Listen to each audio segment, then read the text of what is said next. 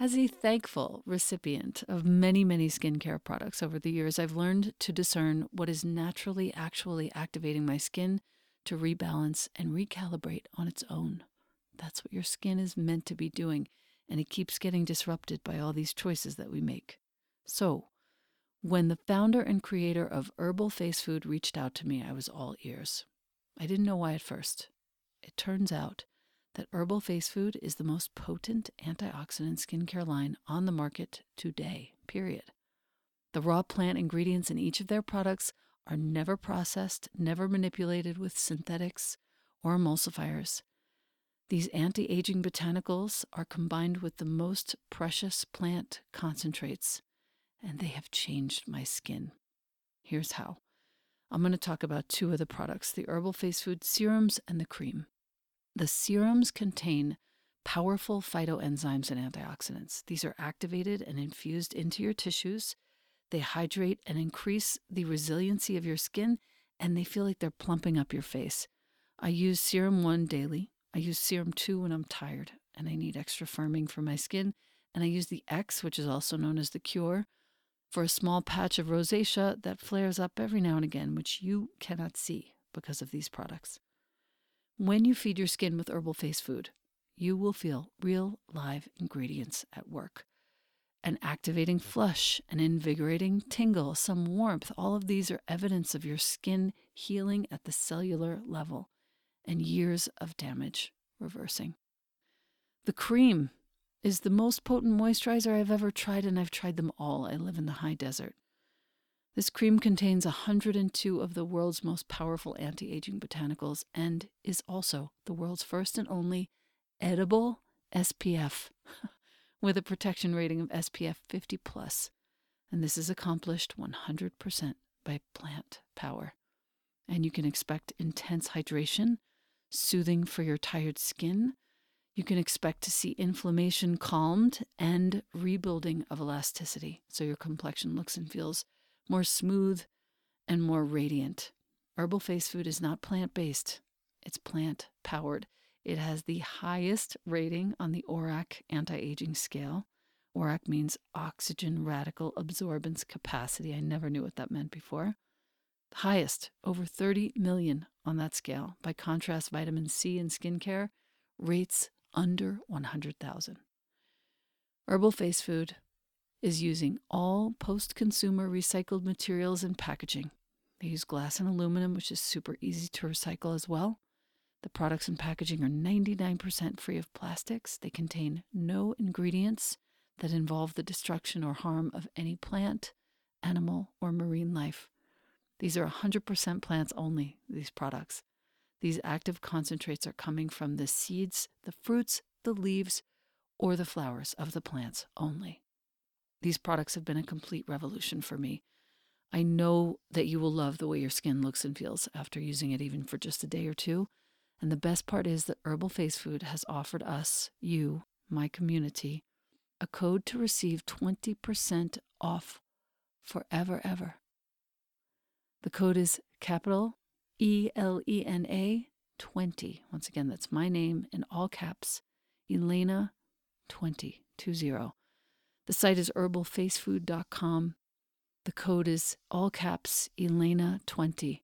It's not just your first purchase, it's any purchase. You will love these products, and I am so grateful, Herbal Face Food, for the change that you have made in my life. Thank you. Welcome to the Practice You podcast. My name is Elena Brower.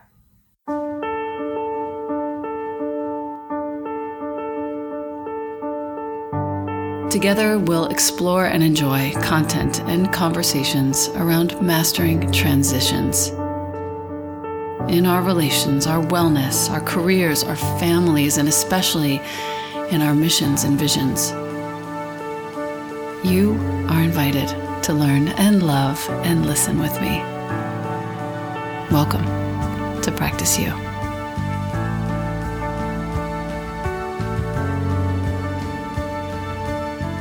Welcome back to the podcast. I have with me today a very gifted, talented photographer and artist. Her books are in my very own bookshelf. I thank forever Susan Curry for introducing us. Welcome to the podcast, Joyce Tennyson.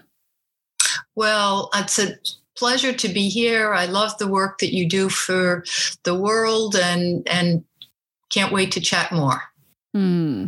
Welcome.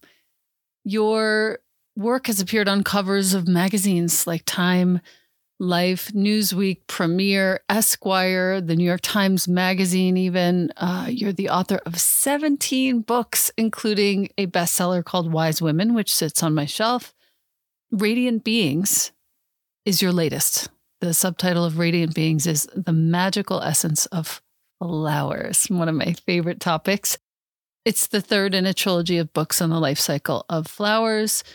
I am so looking forward to hearing about the genesis of this book. I know that you made it, according to your introduction, during the pandemic, when you realized that you were going to be sort of holed up at home for some time. You surrounded yourself, as you say in the book, in your studio with a cacophony of flowers and vines, keeping them for long periods to interact with and observe their life cycles. You never knew what each day would bring, you write. Quote, I just trusted and launched myself into the great unknown, hoping I would be energized by what was revealed. The photographs in this book are records of the interactions I have had with my flower subjects. So beautiful. I see people in every flower. I look forward to hearing from you on this. How did all of this begin? Well, that's a great question. And I do see flowers like people. Most of my books have included people, mostly women. That's my strong point, maybe because I grew up in a household of women and actually lived on the grounds of a convent, which was a school. And a lot of my early mentors were these women nuns who had their masters and PhDs. And I was very drawn to the mystery of their lives and of the unconscious. So when the pandemic hit, I decided I would surround myself with flowers. I was living in Maine, on Mid-Coast Maine, in the Camden Rockport area, and luckily have a lovely flower garden, and my friends all have flower gardens. So I didn't have to buy anything to photograph. I actually just surrounded myself. I just have tons of vases and buckets and had wildflowers and all. I loved the whole experience of photographing this book. Your love shows in the book. I'm happy to have you here because it's rare that I just speak to an artist about their work. I think this might even be the first time. You mentioned in your introduction that in Chinese philosophy, a garden is seen as a space not only for contemplation, but also for understanding truths that lay beyond ordinary perception. I love this, the invisible truths. And I look at these photographs in Radiant Beings, and I can't help but see all of the sort of invisible pathways and almost like meridians in a human body in each flower. And I wonder if that's part of the magic for you. It certainly is. And I wish I had you to write a little bit in my book because you said that very beautifully, actually. I loved this project because I was totally alone in my environment. We were, no one could come into the house, and I would play my favorite music, just whatever was I was thinking about when I looked at the flowers that I was going to photograph that particular day. And sometimes I'd just be dancing around. I mean, it sounds so silly, but, I would be kind of so looking forward to making these photos and working and trying to collaborate with the flowers in the same way I collaborate with people. I just felt so much freedom with them and so spontaneous, as if I was sitting with, a girlfriend or two, and we were just talking about our lives and telling our own truths. And I I welcomed that, that journey with the flowers I was photographing. So I put my camera on a tripod, and I was doing longer exposures, sometimes 4 and 5 minutes. And that gave me space for the unknown, if you can imagine that. I think all of your viewers have cameras that you can put on a timer or do a longer exposure. And so I would be able to move the flowers if I were, literally dancing with them under the lens or whatever. That was recorded. Sometimes I did a double exposure. So I was inviting the flower in a way to just be part of the whole process of being itself. Mm. You have a few really incredible quotes interspersed throughout the book. One Rachel Carson quote really touched my heart, having just moved in the last year out of a city into a full-on forest. Those who dwell among the beauties and mysteries of the earth are never alone or weary of life. I love that quote as well. It's so true, isn't it? I mean, I remember I lived in New York City for 25 years during my salad days of, going back and forth between my fine art photographs and working on assignments for a lot of the major magazines, and also a lot of celebrity portraits that I did for them. And so whenever I just needed to reclaim my, inner self, I just couldn't wait in New York, all I had was Central Park. But when I could get away to Maine, where I had taught many years at the Maine photo workshops and could be by the water, I was immediately transported back to, my center and the quiet and beauty of nature. And I feel I'm just going to go there for a second, because I feel like you probably have had this experience many thousands of times over, but in looking at this book and looking at the flowers in the book, and I know we're seeing them relatively alive, but I feel like in your introduction, how you describe this being with them for, sometimes days, weeks at a time, and specifically watching their life cycle. This is where I feel there's a lot of wisdom, a lot of intelligence, and a lot of information, new information that we might not have. And I think that for humans, if you're listening to this, my listener, for example, and death still kind of freaks you out a little bit, it might be interesting to not just look at this book because it's so magical, but have a flower that you don't instantly toss the moment the signs of death emerge from the flower, and watch it as it gently folds in on itself, and watch it as it slowly retreats from its, powerful, open, receptive position from a couple of days ago. And you learn a little something about what it means to gracefully age. Well, that's a wonderful and perceptive comment, because I started photographing flowers after I did my book called Wise Women, which was portraits. It was the first book ever done, actually, of portraits of women 65 to 100. And I also interviewed the women, just short little interviews, like 2 or 3 sentences that I edited that were on the opposite page of their photograph. And I learned so much from them. And I remember photographing Elva Alvarado, who was she was 93 years old in an old age home.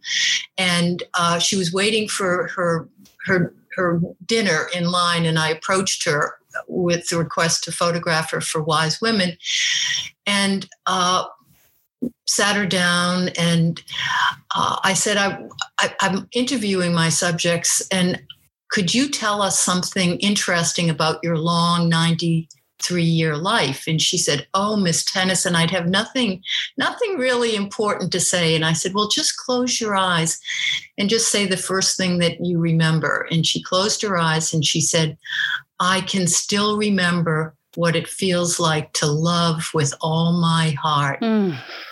Oh, and she opened her eyes and she said, "Will that do, Miss Tennyson?" I took one frame in my camera, one photo, and that was it. And I said, "Elva, that will more than do." And I think that,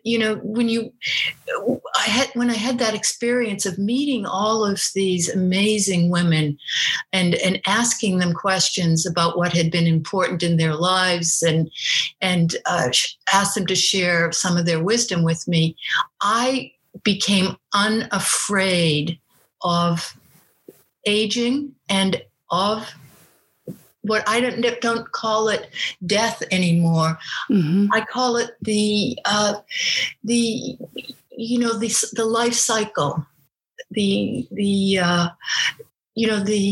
celebration of the full life cycle. And I followed my flowers through that whole cycle. I found them equally as beautiful in bloom as they were at the end of their cycles often. And so that was one of the joys of this whole project, was being able to really look at these flowers that we know mainly in bloom, like a rose, for example, that we all have been given as gifts and during the year. I watched a whole bouquet of roses and photographed them on day 1, on day 5, on day 8, 10, and I then laid them out in the book. My book, actually called Flower Portraits, that I did some years ago. And I could not tell, and my readers told me they sometimes thought that they looked the most beautiful, on day 12, because they became more artistic, sometimes looking like dancers, or I encourage your listeners to do that experiment, even with just a few flowers, and just watch them and admire them. And I'm smiling as I tell you these stories. It just brings such joy to me to just even remember the experience. Yes. Listener, you have a couple of challenges if you're listening to us right now. One is, go find one flower and track her. Put her in water, track her with your phone if you like, or just with your mind, or maybe even better, with a pencil or some paint, watercolor if you like. And track her as she goes through her life cycle. And notice what happens when she begins to wither and the life force kind of leaves her, and how elegantly she will sort of dip herself down toward the earth. I'm watching right out of the corner of my eye right now a bouquet of tulips, and 2 of them have begun that little dance of diminishment. And they are like little dancers, just like you said, slowly bending over and slowly. It's as though they're bowing to the earth in their return. That's a great description. So beautiful. Just so beautiful. I have also, at the end of their cycle, just taken what was the blossom and putting it on a piece of black velvet and photographing them that way, because then they become like little sculptures. And so it is such a journey to watch and to not to judge so quickly that this is something I want to throw away. Yes. I was inspired to do my first flower book because I was in my 50s. And I had been on the Today Show set with Ann Curry. And for the Wise Women book. And at the end of the program, she said, we're going to have another presenter and we're going to use a whole, colorful flowers to dress the set. Would you like these roses? And I said, oh, I would love them. And in the cab going back to my studio in New York, the idea for the book that became Flower Portraits was so clear in my mind. I was like, yes, I'm going to start today to follow these roses from the Today Show on their journey, on their beautiful, sacred journey. And those were the roses that I documented during their long journey. And at any rate, you spoke about that so beautifully without even knowing that story. So thank you. Interesting. Also, Anne Curry, just a total hero.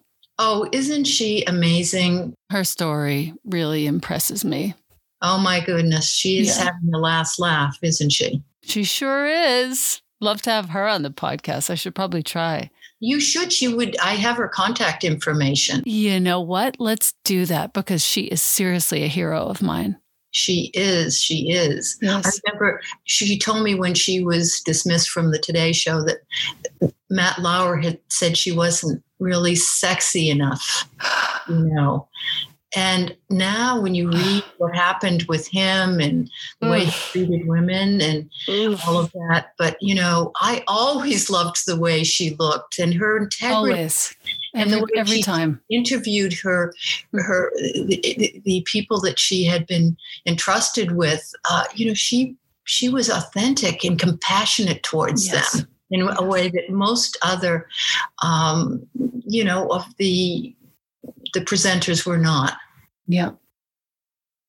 And it's nice to hear you talk about her in this way. I've felt this way about her for many, many years. In light of your book, Wise Women, you photographed so many incredible women who have touched your life and who have touched the world with their work, groundbreaking, impactful work. Can you name perhaps a couple of the women whom you photographed and why their sort of face came to mind first? Well, Coretta Scott King immediately came to mind. I mean, she just personified so much of, what I admire in people, courage and strength and compassion. And I so desperately wanted to photograph her. And, when you are going to photograph a celebrity, you go directly to them. You have to start with their agent and then get to their personal manager. And, they do their schedule. And I remember right before the book was published, because I had been talking to her personal assistant for, months trying to make this happen. And telling him I would meet her in any city. And then finally, the last minute, before I went to press, I called him and I said, I just have this week. Where can I go? And he said, okay, Mrs. King is going to be addressing the nursing associations, their yearly retreat and conference. And he said, can you be in Atlanta, in 3 days, and I'll get you into the green room? And I said, absolutely. And he said, but she's only going to have 3 or 4 minutes, before she goes on stage. I said, I will make do. And when I finally met her and showed her some of the other pictures of the Wise Women, and she knew many of them because 20% of the book were celebrities, she just said, oh, we have lots of time. And I just loved working with her. And I had this idea in my mind. I had only seen her in newsreels in church, and where she was swaying with the music. And so the photograph I had in mind was, and I practiced doing a long exposure, sort of like I did with the flowers, of her swaying back and forth. And she said, oh, yeah, I can do that. And I draped her in some black fabric because I wanted her to look timeless and neutral. And it's one of my favorite photos in the book because of that. But just having that time with her was such, a life event that I'll never forget. That's like having darshan with a proper saint teacher. I felt that way. I really did. I felt so gifted. Incredible. Can you name one other person from that book? Well, Judi Dench, the actress. Wow. Yes. She was one of my favorite pictures too, actually. Oh, and she was also so pleasant, and she told me growing up as a Quaker had really kept her ego down, I mean, I said, you just don't seem to have any ego or self-importance. She said, oh, the Quakers took care of that. And, but maybe the most touching was Jessica Tandy. When I called her about photographing her, she had said, oh, I've had chemo. I have no hair. You wouldn't want to photograph me. And I said, oh, I'm sure that you're even more beautiful. And she said, well, if you're willing, I am. And when she came to the studio, she was one of the most ethereal human beigts with, that because she was petite and very thin, from all of the chemo and everything. And she was like she just touched me so deeply. And it's one of my most beautiful portraits I ever did. She's an incredible, gifted, also very accomplished actor. It's incredible. She was amazing, but her person, she's made a great comment. She said, just tell me what to do, boss. Wow. Laughingly, and I started laughing and I said, oh, you're so wonderful. Okay. All right. And so, but we just laughed a lot. And, I'm very quick when I, am photographing people. I know what I kind of want, which is to just connect with that person and let them, let them just be their inner self, show me their inner self in some way. And so that was a very memorable moment for me. I don't even need to close my eyes to bring it all back again. She had these crazy blue eyes, I remember. Yes. And with having the no hair, that had done it. I don't think I finished the story about why why I was so interested in doing the women 65 to 100. It's because I was in my 50s and I was frightened about getting older, because what I had heard is that people thought you would be going to seed or over the hill as you aged. And I was so afraid of that. And although I'm not, a glamorous person, and I still buy my clothes at TJ Maxx, and I'm not like somebody who's really showy with my looks or anything. But I felt like, am I going to be somebody who's perceived as having been over the hill? Because that's a pejorative kind of thing, or that, and that's what really motivated me. And so I was happy that the book did so well, and not because of any financial ego reason, but because I had so many emails and letters from people from really around the world, because it had a wide audience, thanking me. It was used as a gift to a lot of women at important birthdays, 70 and 80 and 90, and also to a lot of women who were hospitalized for something as a gift. Mm-hmm. And it said it made them feel so much,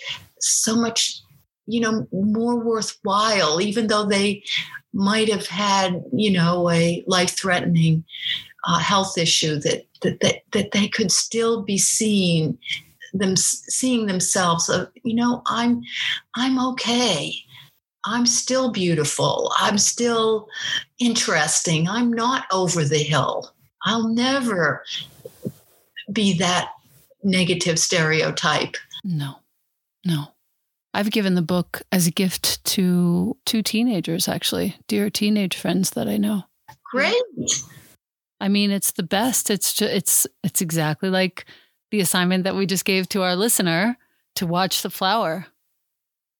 That's true. And the elegance. I love the idea of opening it up to work with watercolors or oil pastels or whatever you have around. Magic markers, heck.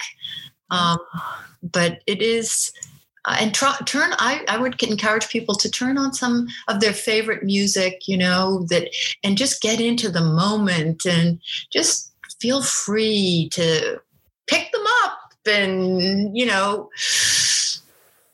just go for relish them. Yeah. Yes. Yeah. And isolate them maybe on a piece of fabric, a different color, maybe on your couch, and do some close-ups. And I think you'll be surprised at how much more you see when you look at them that way. I think also, just to clarify, if you're listening to us and you don't consider yourself an artist or in any way creative, to take any object, a flower, anything at all, piece of food, a leaf, and place it on a piece of black fabric is to take it out of context. And you can almost, when you're doing that, especially if you don't consider yourself an artist, squint your eyes a little bit. So you're not seeing with all of your vision, you're seeing sort of through your eyelashes. And when you squint your eyes, you will see that there is a straight line on the right side and there is a curvy line on the left side. And you'll be less inclined to draw a flower the way you perceive it in your mind and draw the shape of what you're seeing. And then comes the real great surprise from your own art, which never ceases to amaze me how isolating things out of context really does shape a new way of seeing. That's a very good point, and it's so much fun to do. And even, as I mentioned with a bouquet, if you just isolate 2 or 3 of those flowers and photograph them together, you'll see how they're different people, like they're maybe sisters, and the way sisters can look somewhat alike but have their own personalities. I find it fascinating. Yes. Well, I'm so thankful to have this chat with you and to get to know your work a little better and to revisit the work of yours that I do have. And just thank you so much for sending your beautiful new book. It's called Radiant Beings. And the subtitle, The Magical Essence of Flowers. And this is Joyce Tennyson. It's really an honor to talk to you today and be with you. Thank you. Thank you. And I think that you're going to put the link on how you could get the book on your... Of course. Yeah, always, always, always. I'll be sure to link it and your website, any other relevant information for certain. You are wonderful. Well, thank you. Thank you. Because it was a very personal project, and I'm so thrilled you liked it. Thank you. Love. Thank you so very much again. I bow to you. Same. Bowing my head forward to you. Thank you so much. Bye-bye.